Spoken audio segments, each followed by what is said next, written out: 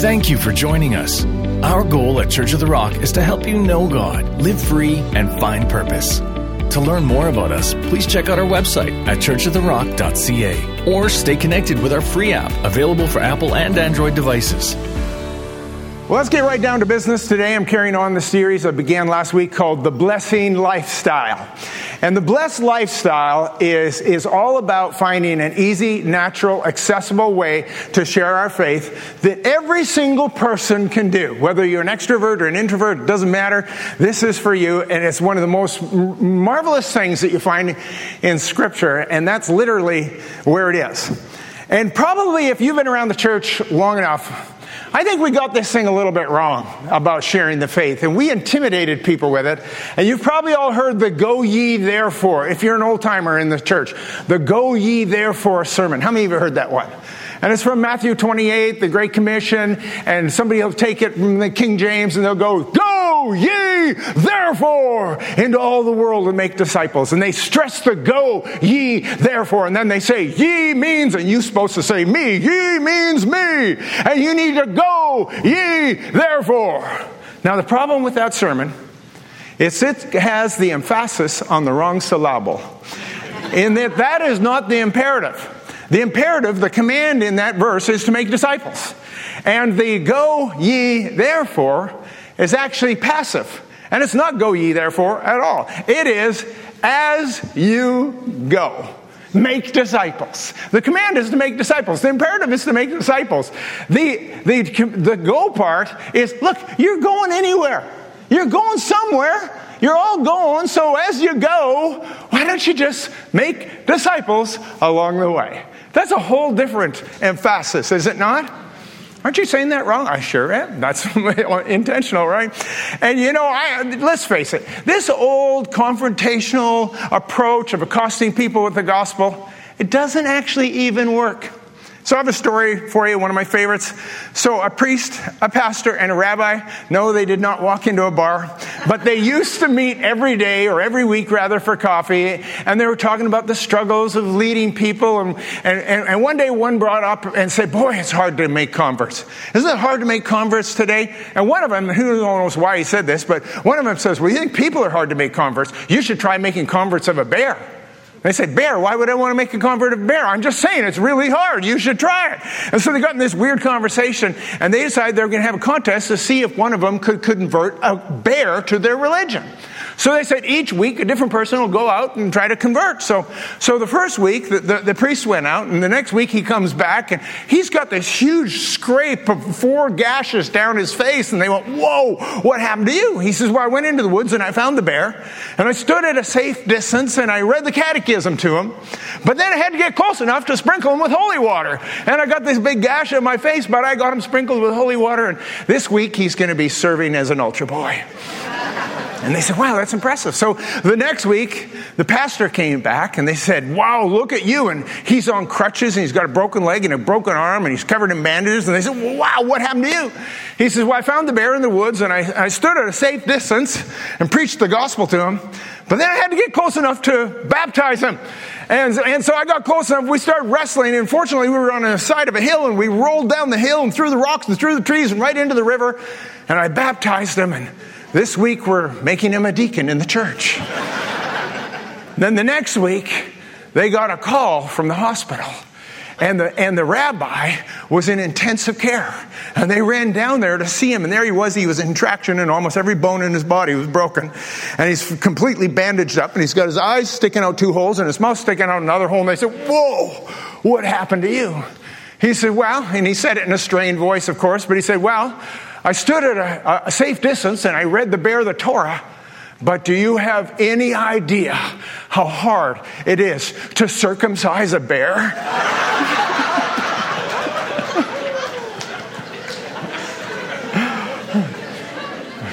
Up until that punchline, you guys thought that was a true story, didn't you? So let's talk about this. We're going to talk about the blessed lifestyle. And we're saying that it's a lifestyle. It's not a program. It's not an evangelistic initiative. It is just a lifestyle. And it is an acrostic, BLESS, and it stands for this. The B stands for begin with prayer. We talked about that last week. The L is listen with care. The E is eat together. The S is serve with love. And the final thing is the other S, and that is share your story. So last week it was begin with prayer. This week we're going to talk about listening with care. And so I want to start with one verse because I realize this. I don't think I've ever preached a whole message on listening. And if I did, you weren't listening because you don't remember it. And so we're going to kind of dive into this, and you'd be surprised how much the scripture actually talks about listening. And these are some of the most instructive words, and they're from James, the brother of Jesus. And we're in James chapter 1. I'm going to read out of the Revised Standard Version. It's verse 19. This is what it says. It says, "Know this, my beloved brethren, every man be quick to hear, slow to speak, and slow to anger." Did you catch that? Quick to hear, slow to speak, slow to anger. And if we're really honest, we're actually quicker to speak than we are to hear. We're actually slow to listen. And that's the kind of last thing we do. What we try to do is we try to get our point across. And here's what happens. I would say this, that 100% of conflicts in anything, no matter what it is, could be boiled down to the fact that people aren't listening. And what they're trying to do is trying to be heard. And they're speaking and they're trying to get their point across, but they're not actually listening to the other person. And what happens, and you've all been in one of those conversations, haven't you? Where you're both trying to get your point across and you're both trying to talk and neither of them is really listening to see or hear what the other person is saying. And then you get frustrated and then you get angry and then there's strife. And then in a global scale, you even have war. I mean, you can trace basically every conflict back to that same thing. Now, I want to tell you a story. Most of you that are old enough are going to remember this story, and it's kind of remarkable. And it's the story of Jimmy Carter. Now, many of you that are old, as I said, will remember that in 1976, Jimmy Carter became president of the United States. He was an unlikely president. I mean, he was a peanut farmer from Plains, Georgia. He became governor of Georgia, and then eventually he became president. Nobody thought he could ever possibly be president, but he did. And here was one of the most unique things about Jimmy Carter, that people who know the story know this, that he was an incredibly devout Christian. There was probably no more committed Christian in the White House than Jimmy Carter was. And I bet you don't know this part of the story, that he's actually in his late 90s, he's almost 100 years old, and he's written, are you ready? 30 books. Count them. 30 books. And many of them have been on faith, including his last book, which was called Faith by Jimmy Carter. And his belief was this, that he needed to take his faith into the public arena. And even though sometimes people say that they're doing that, we don't see much evidence of that. And he really truly did that. And one of the remarkable things that happened during his presidency was this. He only lasted one term, and there was a reason for it. In the final year of his presidency, 1980, starting in 1979, there was a hostage taking in Tehran, Iran. And what had happened was these militants stormed the U.S. embassy and they took 52 people hostage for 444 days. It was a very long hostage taking. And he had to deal with this, and this was his final year of being a president. And everybody thought he should bomb Iran. And he refused to do it. He just did not believe that was the answer to his problems. In fact, if you read his memoirs, he says this. He says, my greatest achievement as a president was I went 4 years, an entire term, without engaging in war, dropping a bomb, or firing a single bullet. And not very many presidents would be able to say that, but Jimmy Carter was able to say that. And so then consequently what happened, because they were still hostages, and of course there was a lot of anxiety in the U.S., and because the hostages were not freed, by the time the 1980 election came along, he lost, and of course Ronald Reagan became president.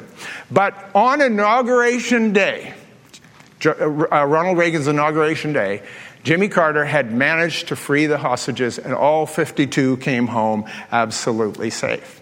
So it's an interesting part of the story. But that's not really his claim to fame. His claim to fame was what happened in 1978 with the Camp David Accords. And this is where I'm going with this. So you'll remember that Egypt and Israel have been at war for a very long time. I think if you wanted to be really specific, back to the pharaohs. Perhaps almost 4,000 years, these two countries have been duking it out. But in the 70s, it was actually Egypt that was leading the Arabs against Israel. And in 1973, there was a Yom Kippur War where Egypt and the Arabs attacked Israel on their most holy day on Yom Kippur.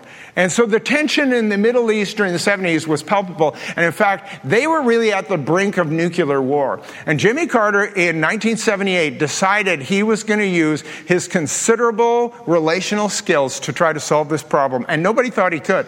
And what he did was he managed to get the two presidents of these countries, Anwar Sadat of Egypt and Menachem Begin of Israel, and he got them together at Camp David. Camp David being the presidential retreat. And what he did was he sat them down, and with no kind of time limit on how long they would be there, and he moderated a conversation, and his goal was this. He wanted them to hear one another's hearts. And he wanted to get them to this place where they actually began to understand their enemy and maybe even develop a relationship. 12 days he had them in there. Now, we don't know exactly what was said because they were private talks, but we know this, that what he did was he tried to get them to seek to understand one another. On the 13th day, they emerged not only with a peace accord, but as friends. And here's the picture on the day they emerged from Camp David. You can see Jimmy Carter is smiling. You see these two men shaking hands, and they would embrace. And they had a peace accord. And Egypt was the first Arab nation in history to ever acknowledge Israel as a bona fide country or as a state. And here's the most amazing part of this story. So that was 25 some years ago. And that peace accord is still in effect, and they are actually allies today and did not go back to war. So it was an amazing accomplishment. And the two men, Menachem Begin and Anwar Sadat, went on the next year to win jointly the Nobel Peace Prize. This is two men that were sworn enemies that many people thought were terrorists. And they win the Nobel Peace Prize. Interestingly enough, was the Nobel people actually awarded Jimmy Carter the prize in 2002. So maybe, and I think he should have got it. And so when you look at this story, this is the power of listening. And I'm convinced that there is no problem in this world, literally, that listening could not solve. So what I want to do today is I want to give you a couple of tips on the benefits of listening and why it works. And so we're going to throw them up on the screen. And so here's the 4 things. Just go through it real quickly. Number 1, when you start to listen, it creates an environment for dialogue, meaning both ways. You're not just yelling and arguing at each other. You actually create this environment for dialogue. Number 2, it produces empathy. Empathy is the secret sauce, by the way, to listening. And what that means is you have to seek to understand before you seek to be understood. And empathy is not the same as sympathy. Sympathy literally means to understand and to know what it would be like to be in that other person's shoes. That's what empathy is. Number 3, it develops trust. And number 4, it leads to genuine relationship. If we could figure out this listening thing, I think it would revolutionize our life. I think it would fix our marriages, fix our family, fix our relationships, fix our workplace. It is so important to us, and we look at it and we think, well, I think it's important to get my viewpoint out. No, it's actually more important for us to listen to other people's viewpoint because it does these things that I just mentioned here and creates this environment that can change everything. And we think that Jesus didn't talk about listening. In fact, he talked about it all the time. And his shortest sermon, and one of his most powerful and one of his most famous sermons, was on listening. And it was a sermon in Luke 8 that was just really short. He only said one thing in the whole sermon, and he told the parable of the sower. And he talks about a farmer who goes out and sows the seed, and some seed landed on the roadway, and some on rocky soil, and some on weedy soil, and one on good soil. And only the one on good soil, only one out of the 4 actually bore any fruit. And that was the whole parable, that end, and he walked away. His disciples came to him later and said, We don't know what you're talking about. What was that? But the end of the parable says this. This is how he concluded it. He says, let he who has an ear hear. Let he who has an ear hear. Well, we all have ears, so what's he talking about? He's talking about the fact that he who has an ear, listen to what is being said. And I love what Eugene Peterson, when he translated it in the Message, some of you know the Message translation, he says this, and Jesus concluded saying, are you listening? Are you really listening? And you see, there's a big difference between hearing and listening. See, hearing is the physical act of hearing words in your ear. Listening is the relational act of understanding what that person is trying to say. Every married man in this room knows what I'm talking about. Because you can always hear your wife, but you're not always listening. You know what I'm talking about, and that's why, you realize you're not listening, so you just smile or you laugh and you hope it's not a question, right? I mean, that's how I handle it. I love this. I got to show you this little quip. Look at this. You never listen to me. You only hear what you want to hear. Sure, I'll have another beer. So when it comes to listening, I think we have a whole lot that we have to learn, and we've got to get somewhere with this. And I have a question for you. What do you think God had in mind when he made mankind and he gave him 2 ears and only 1 mouth? Do you think, is there any math in that maybe? Maybe we're supposed to listen twice as much as we talk. I'm not sure about that. And we all have these ears, and are we really using them? It's like the story of this poor CEO of this big company. He was in a tragic accident, lost both his ears. And he's really self-conscious about having no ears. And he was doing an interview. He's trying to hire an executive as a VP. And so he invited the first interviewee in. And he says to him, sets him up, and he says to him, do you notice anything different about me? And the guy says, yeah, you got no ears.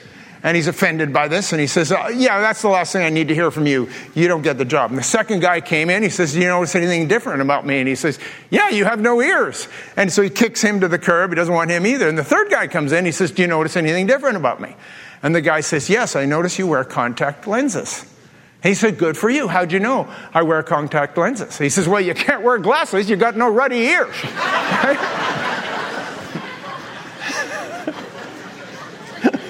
That's not a true story either. But here's the thing about listening. Listening is a skill. It is a skill, and it's not taught anywhere. Those of you that went to university, did they teach you listening in university? Did they teach you listening in school? Did they teach you listening anywhere? They don't. Business schools don't teach listening. They certainly don't teach it in seminary. You know what they teach you to do in seminary? Yeah, talk. Guess what I do for a living? Yeah, people want me to listen, but, I'd rather talk, right? But let me ask you this question. I'm going to be a little mean here for a moment, if you don't mind. How many of you want to know one of these people that honestly doesn't know when to shut up? They just never stop talking. How many know one of those people? How many are one of those people? Wow, there's so few of you that are willing to admit it. I'm willing to admit it. I'm one of those people. And I'll tell you something. You all know one of those people. You all do. And they are seriously the most annoying people in your life. And even if they're your friend, you can only take them in small doses. Am I right? Because they don't ask about you. They don't care about you. They don't listen to you. They never shut up. They just talk. You're getting a little bit of it right now. And you think, oh, I can't take it anymore. And they don't even realize what they are doing. I had this, I shouldn't tell on this guy, but I'm going to. So I had this young pastor, he phoned me up one day. I hadn't really met him. I'd seen him once. And he phoned me up and he said, Pastor Mark, I'd really like to get together with you for lunch. Would you let me buy you lunch? And I said, well, what do you want to talk about? And, I don't have a ton of time, but he wanted to get together. He says, I want to get to know you. I want to listen to your heart. I want to find out, how I can be a better pastor. And I thought, if I can help some young guy do better in ministry, why wouldn't I take the time to do that? So I said, okay, and I agreed. So we went down, we sat down for lunch, and he literally talked for an hour without taking a breath. Never asked a question, never asked anything about me, never asked anything about ministry. He just told me what he was doing and what his vision was, and he didn't even take a breath, didn't have any opportunity. And so I just sat there and I listened to him for a whole hour. And then we got up, and I went to my car, and I was just about to get in my car, and then he shouts, he says, oh, I have one more thing. If you have any advice for me? What would be your advice? And I said, okay, I have some advice for you. You talk too much. I said, I'm not trying to be mean, but if you're going to succeed in this business, you're going to have to learn to shut up. You never stop talking. You've got to learn to listen. If you're going to be in ministry, you've got to learn how to listen. And see, listening is such an important skill. If we don't begin to listen, all of those things don't happen. We don't connect with hearts, and we don't build trust, and we don't develop relationship. And I know about this point, you're looking at me and you're thinking, shame on you, Pastor Mark. You're about the least qualified person in the world to teach on listening. And I will accept that. I will wear that. I'm okay with that. But I'm good at studying, so this is all theoretical for me. But I want to talk to you for a minute about why it is so difficult for some people to be good listeners. And I'm going to make a bit of an excuse for them. And we now know this, and you've probably seen this, that there's 3 types of learners. I'll throw it up on the screen, and you're probably all familiar with this. They say people learn one of 3 ways. They're either visual learners, auditory learners, or tactile, sometimes called kinesthetic leaders. And it works like this. The visual learners learn by seeing stuff. The audio, obviously, by hearing stuff, and the tactile by doing stuff. And as I go through this, I want you to imagine for a moment and see if you can identify yourself in which one of these 3, because not everybody knows. So the visual learner is the type of person that has to see something. They have to read it, they have to see it, they have to visualize it, and if they hear it, they probably are not going to learn that way. And I am one of those people. I am a visual learner. I have to see everything. And if I hear something, particularly if I hear a name, I have such a hard time with names. And you say, well, you remember a lot of names. I have to visualize their name. If somebody says to me, my name is Judy, I print Judy on top of their forehead while I'm looking at them. And if I can see Judy, I can remember that name.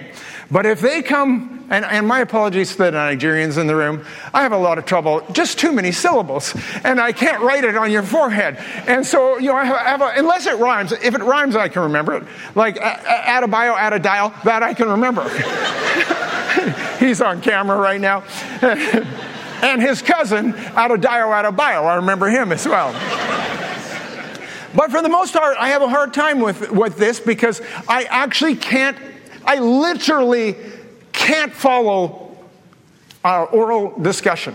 I do not listen to podcasts. I know this sounds really strange to me. They say, Pastor Mark, well, how do you do what you do? I'll tell you what, I am such a visual. You say, Pastor Mark, you don't even use your notes. I don't need my notes because I can see them. I'm on page 2 right now, by the way. I literally can see them. You thought I was brilliant. I'm not that brilliant. I'm not that brilliant. I can just see things, but I can't hear things. And this is a true story. It's going to make me seem really dense. And so when I have a voicemail, the voicemail is the worst thing for me. I have to listen to it over and over again to catch their names. And if they leave me a phone number, Lord help me. There is no way I can follow 10-digit phone number. And I have to pause it and replay it. 204, I write it down, 204. And I play it again, 269, 269, I write it down again. So one day, this is a true story. One day, I have this voicemail, and someone rattles off their name, tells me to call them back, and then they give me their phone number, and they went something like this. 204-269-5634, 204-269-5634. And so I slowly wrote them all down. I had 20 numbers. I thought, what kind of a phone number is this? I can't phone this person back. There's 20 numbers.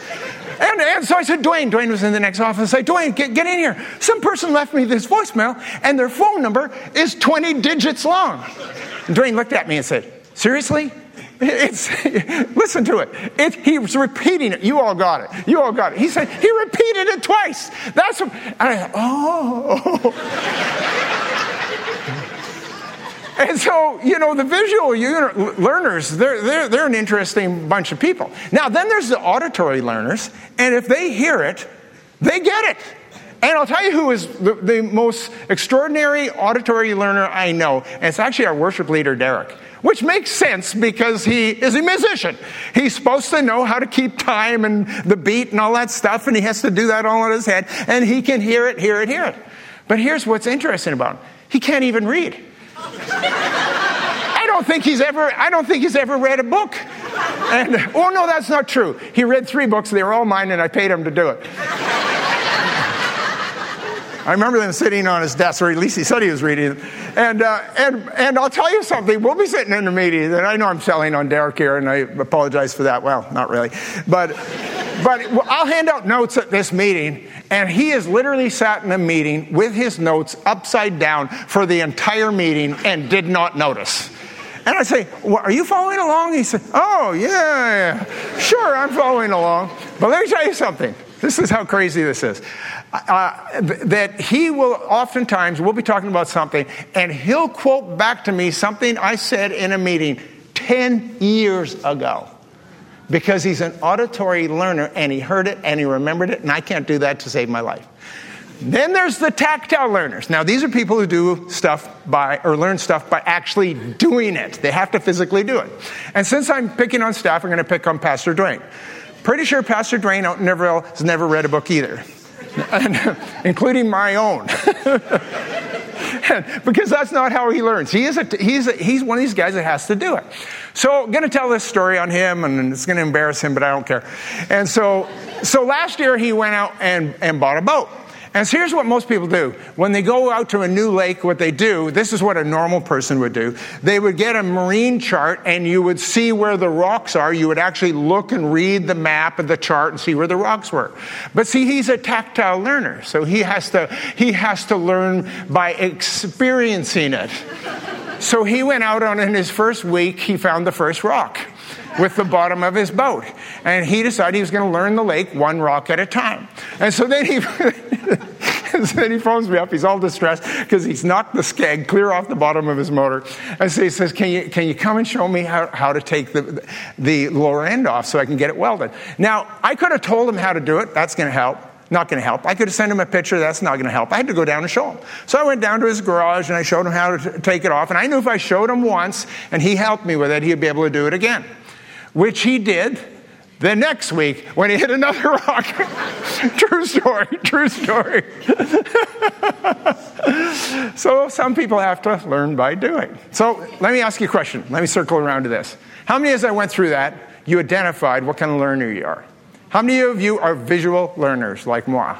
How many are auditory learners? You can hear it, you can understand. How many need to do it? How many you need to hit the rock on the bottom of the lake? Okay. So that gives you a little bit of a snapshot of this. And so now that we have sort of discovered that, what we want to do is we want to talk about active listening. Because you've probably heard this term, counselors use it, and there's listening and then there's active listening, and there's more steps to it, but I want to give you 3 quick steps in this. So let's throw it up on the screen. And so here's how you really listen. If you really care and you want to learn, and number 1 is you need to pay attention. You know why that's so hard today? Why people have such a hard time paying attention? Because they're looking at their phone. And don't tell me that you're listening if you're looking at your phone. Because you are not. And you might hear words in the background, but you are not listening. And if you're going to pay attention, you have to make eye contact with people. You have to listen. You have to actually concentrate on what they're saying. The second thing is that you need to withhold judgment. See, when someone starts talking, you go, well, but no, or here's why that won't work. That's judging them. And what you have to do is you have to suspend your right to be right. And one of the challenges in conversation is we always want to be right. And I've learned a secret about marriage. You have to make a choice. You can either be right or be happy, but you can't be both. Right? So make your choice of that. And then the third thing is this. You need to seek to understand before you seek to be understood. So that's what a good listener is. A good listener isn't someone who tries to get their point across right away. A good listener is somebody who actually seeks to hear the other person's viewpoint first. And then you can get involved in the dialogue, but now you at least know what you're talking about. So I want to tell you a story I've probably never told you in church. Some of you may have heard it, but I've never told it here, and it's really quite a remarkable story. So we all know lots about the Freedom Convoy back a couple of years ago in Ottawa, and the truckers going there and closing down the city, and of course the trial that ensued as a result of that, all that stuff. And you may have some strong opinions on that, and that's not really my point here. But there was also a Manitoba version of the Freedom Convoy. And it happened right here in the city of Winnipeg. Here's a picture of it. It was on Memorial Boulevard. The truckers came in and some other people, and they shut down that portion of the street. And they kind of camped there, and they lived there for days and days and days. And finally, the police got sick of it, and they had decided they were going to move in on Monday morning, and they were going to clear them out forcibly. And so this could potentially have become quite ugly. And at that point, I actually wasn't sure what I thought about it. I hadn't had an opinion on it. I was just kind of watching this thing. People say, "What do you think of the Freedom Convoy?" And I go, I sort of see their point, and I see both sort of see both sides of this. And I didn't have a really strong opinion one way or another. But then I got a phone call, and the Winnipeg Police Services actually called and said they were planning on closing this thing down on Monday, and they would rather resolve it a different way. And so they asked two pastors, myself and Ron McLean, my friend, and they said, "Would you go down there and would you speak to these people and would you see if you could bring some resolution?" I thought, you got to be kidding. I don't know these people. I don't know anything about them. I don't even know why they're there exactly. I haven't talked to them. And they said, "It's a last-ditch effort. We know some of those people respect the two of you, and why don't you do that?" So we did exactly that. I remember it was a January day. It was as cold as blazes. It was like 30 below, and it was snowy and windy. And the two of us went down there. We didn't know who we were going to meet. We didn't even know where we were going to meet. And let me show that picture again. I'll tell you where we went. And so if you look there, if you see that Métis flag there on the front of the vehicle, that was their headquarters. And that was this motorhome, and it was the only place that was actually heated. So we were so glad that that's where the meeting was. Eventually we figured that out. We went in there. I was sitting in this group of people. They were all around us, about 8 or 10 people or 12 people sitting around, and we looked at them. I didn't know any of these people. I'd never met any of these people. I wasn't even sure who was in charge. I don't even actually think there was a leader. It was just this group of people that had come together in this common cause. So I had no idea what to say. So I just said to them, "Why don't you tell me your story? Why don't you tell me why you're here?" And we just went around the circle, and each one of these people spoke, and we just sat there, Ron and I, and listened for an hour. And we heard the most heart-wrenching stories you could possibly imagine. And what I discovered was every single one of those people had been personally affected and personally touched in a significant way by the vaccine mandates. And that's why they were there. And one had lost a job, another one business went broke, and another one had lost some contracts, and another one had this huge falling out with some people. And the most tragic story was there was a funeral director there. I said, "Why are you here?" And he told this story about a funeral he had done just that Christmas. And he said there was a young man, and he phoned his parents, and he wanted to go for Christmas to be with his parents. And they said, "You can't come because you're not vaccinated." And they told him he couldn't come for Christmas Day. And he took his life, committed suicide that night. And then he said, "And I did the funeral the next week, and nobody came to this funeral. The very family didn't come to this funeral." And he told me the story, and there was tears in my eyes as people were telling these stories. And I realized that these people had experienced a lot of personal pain, and they were there for a reason. So we just listened. We didn't do a darn thing. And then what happened was, at the very end of this, they turned to us and they said, "So tell us, what should we do?" They asked us, "What should we do? We don't know what to do. We're stuck here. We don't know what to do." And so we spoke up and we said, yesterday the Premier has lifted the mandates. And so here's what I would do. I would go to the press. I would declare victory. I would thank the Premier, and I would go home. And they said, "Okay, well, we'll think about that." And we left. Prayed for them, and we left. On Monday, guess what they did? They declared victory. They thanked the Premier, and they went home. They packed up, went home. The police didn't move in. And I remember thinking about that, and I thought, that's the craziest thing I've ever seen. And all I did was listen. All we did was listen. All we did was seek to understand. We didn't come and impose some viewpoint on them. We listened to them first, but what happened? We actually built trust and built relationship with these people. And they felt that they could trust us, and they thought, who better to ask? We'll ask these people who actually care about what we're doing. And the big problem with the convoy, in my estimation, was nobody went and sat down with them and talked with them, the one in Ottawa. Nobody went down and said, what do you need from us? What can we do? How can we help? And you see, it's all about relationship. It's all about relationship. And I want to circle around to the gospel on this, because you say, what has this got to do with sharing the gospel? Everything. It's about establishing empathy and establishing relationship and establishing trust with people. And everything changes. And here's what's interesting about Jesus. We know that Jesus went and preached the gospel. That was true. And he went and had crowds of people, and he kind of just wholesale preached the gospel and sort of let everybody have it. But we rarely look at what he did on an individual basis. And if you watch Jesus in the scriptures, you find he actually went and listened before he ever talked. Think about it. I'll just give you 3 quick examples. They're in 3 corresponding chapters in the book of John. So in John chapter 3, you have a man by the name of Nicodemus. And Nicodemus comes to Jesus because he's a ruler of the Jews, and he comes at night so no one will see him. And he comes in and he's got a series of questions. Now, you can read the whole story in 12 seconds. But you know if he came at night, the meeting wasn't 12 seconds long. You know that is the summary, that is the headline of what actually happened in half an hour or an hour or however much time he spent with Jesus. And he had these questions about who he was. And he says, nobody can do these things unless he's from God. And he had this intellectual question. The intellectual question is, like, who are you exactly? I need to know who you are. And then Jesus gives him this answer and says, you must be born again. And somehow, and I don't actually totally understand this, but somehow that was the answer he needed to hear. And that was the answer that took him. And see, here's what's fascinating. Jesus never tells another soul ever in the Gospels that they must be born again. We have evangelists running around telling everybody, you must be born again, and you must be born again, and you must be born again. And theologically, that's true. But it's not a good answer if you don't know what the question is.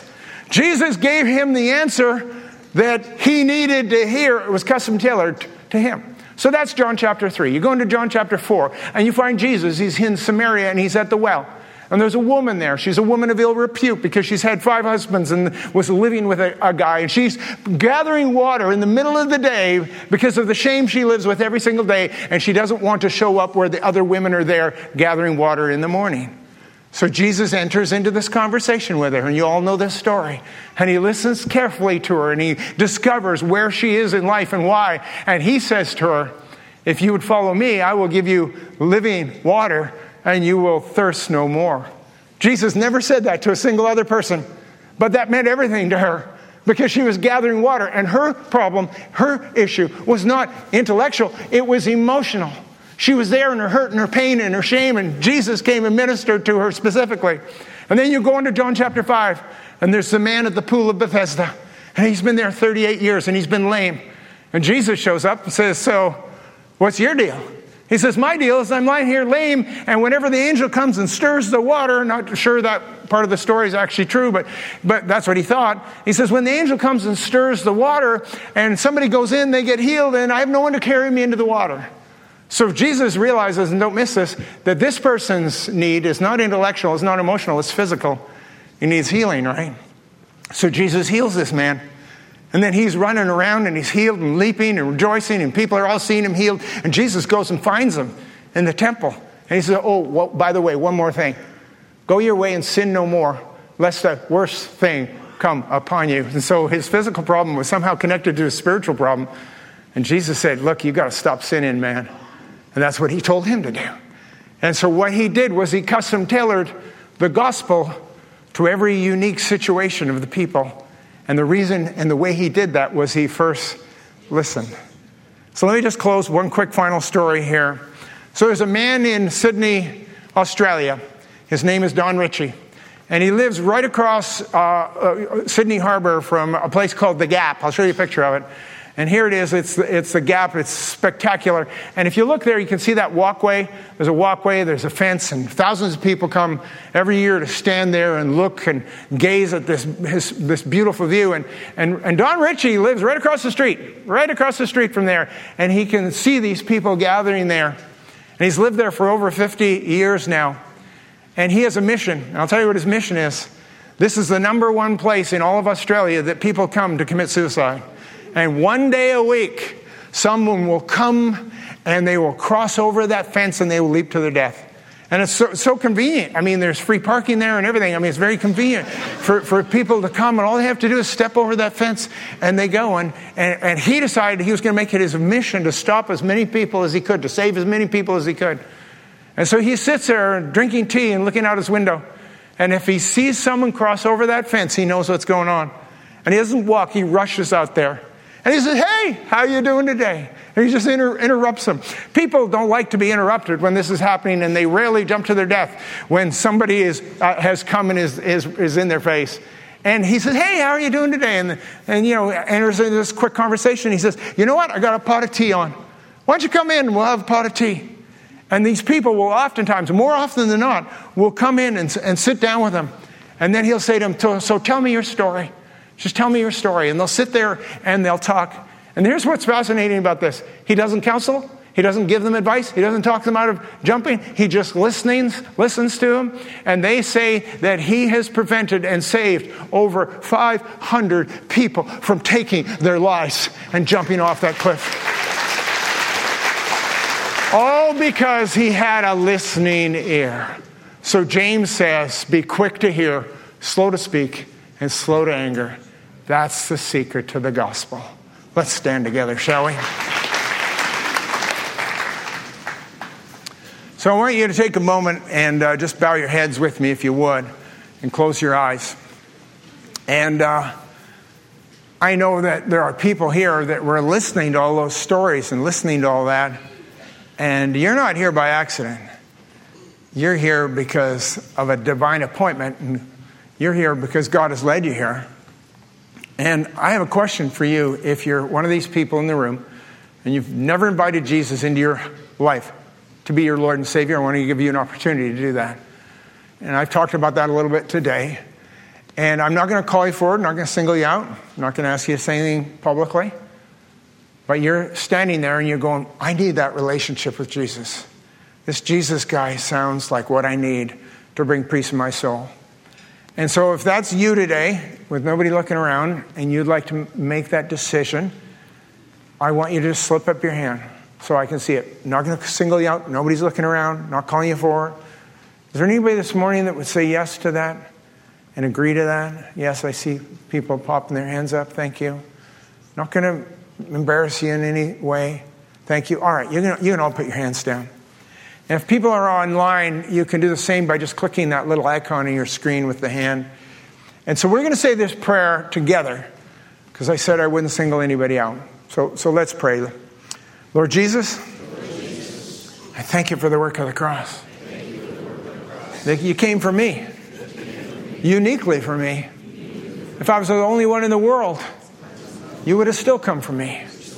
And you died on the cross for my sins. You rose again on the third day. And you forever live to be my Lord. Old things have passed away. Everything's become new. Today I'm a Christian. And I'm on my way to heaven. In Jesus' name, amen. Let's give the Lord a big shout, shall we? Thanks for joining us. We want to help you know God, live free, and find purpose. To find resources to grow in your relationship with Christ, go to churchoftherock.ca/next. You can also join us at one of our campuses, including our interactive online campus at churchoftherock.live. For locations, service times, or to support the ministry of Church of the Rock, please go to churchoftherock.ca or download the Church of the Rock app.